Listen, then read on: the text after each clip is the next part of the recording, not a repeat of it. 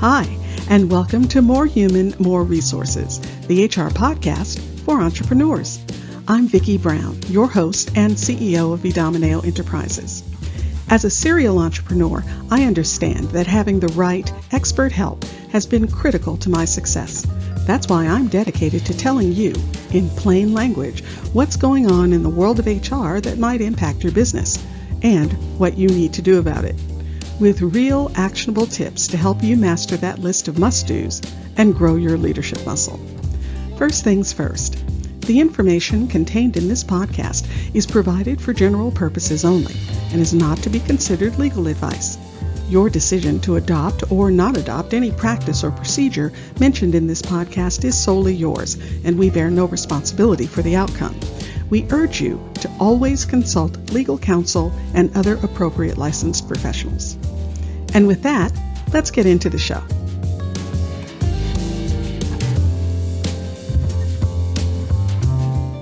You're listening to Season 4, Episode 2. I bet you've heard the term KPIs. If not, it stands for Key Performance Indicators. Now, a lot of the time people mix up KPIs, metrics, and goals, and they are related, but they aren't the same thing. Let's start with goals. When you set a goal, it's usually a broad outcome that you or the organization is aiming to achieve. They set the stage for what you want to eventually accomplish, something like improve customer satisfaction over last year. Now, metrics are measurements that you can use to track the status of a specific process or goal. Think of them as a specific data point, a snapshot in time. So, how many customer complaints were received this month? That would be a metric. KPIs, on the other hand, are a specific subset of metrics. They're chosen because they do a particularly good job of measuring the progress toward achieving the goal. You can kind of think of KPIs as a super metric. So, in our example, a good KPI might be, how many returns did we have this month? Because you see, the number of product returns you get directly reflects how satisfied your customer is. When you pull together the right set of KPIs and track them regularly, you should be able to get a really clear picture of how a department or the company is doing. All right, now that all that is clear as mud, let's talk a bit about some good KPIs you can use that'll help you understand the health of the people side of your business.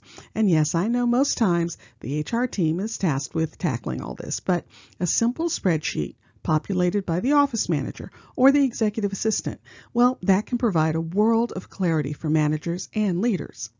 Remember, what isn't measured isn't managed. So here's some good people-related KPIs. Absence rate. Now, this one is simple. Just divide the number of days absent by the total working days. So if someone was out 15 days and there was a total of 150 working days, then they were absent 10% of the time. Now, I know the next question you have is 10% a good or bad number? Actually, it's less about that than it is about which way you're trending. Is the absence rate going up or down?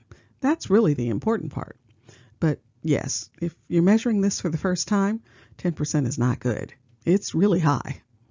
Next up, average time stay. This shows how long, on average, employees stay with you. You could also use the turnover rate for this measurement. Now, obviously, you want this number to be as low as possible. You don't want an environment where people are constantly leaving. First, it's very costly to replace someone. And second, it wreaks havoc on your productivity and the company's culture. You need some level of stability, a core, to have a solid foundation. Now, if you're going to look at turnover rate, be sure to break them out into voluntary turnover and involuntary turnover, meaning how many people resigned. This could point to problems with a bad manager, culture, work engagement, benefits, or even pay, versus how many people you terminated, which could point to a lack of training or bad selection tactics. And if you want to dig in even more, you could look at the 90-day or 180-day or even the 365-day quit rate, meaning how many new hires quit early in their tenure. Now, a high number here almost always points to bad selection, bad training, or poor communication about what the job actually is. because nothing gets people to quit faster than when they thought they were going to do this, but it turns out the job is a lot of that. If this number is in the double digits, you've got a problem. One KPI I love to use is the Net Promoter Score, or NPS. Now, even if you haven't ever heard it called that before, I'm sure you've completed one. For instance, when you get those survey questions from whatever vendor you just spoke with, and they ask you to rate them with a sad face, natural face, or smiley face, well, that's a version of a Net Promoter Score. Generally, an NPS measures the likelihood that someone would recommend your service or business to another person.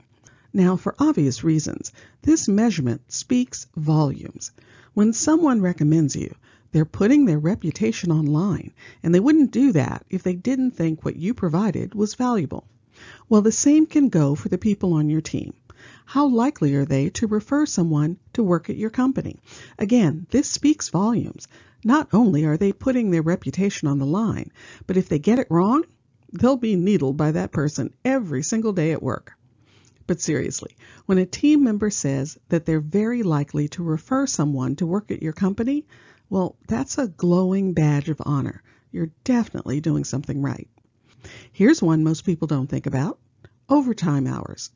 If the team is working a lot of overtime, then either work isn't being properly allocated or you just have too few people. And that's going to lead to burnout. So it's a good idea to keep an eye on this number. Besides, overtime is expensive. It's also a great idea to keep an eye on your demographics: gender, ethnicity, disability, and age diversity.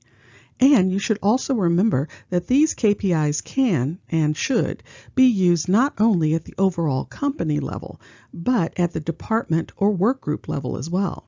You want each piece of the puzzle to be well balanced. Now again, the secret sauce of all these KPIs is measuring over time and looking at trends. Are the good lines going up and the bad ones going down?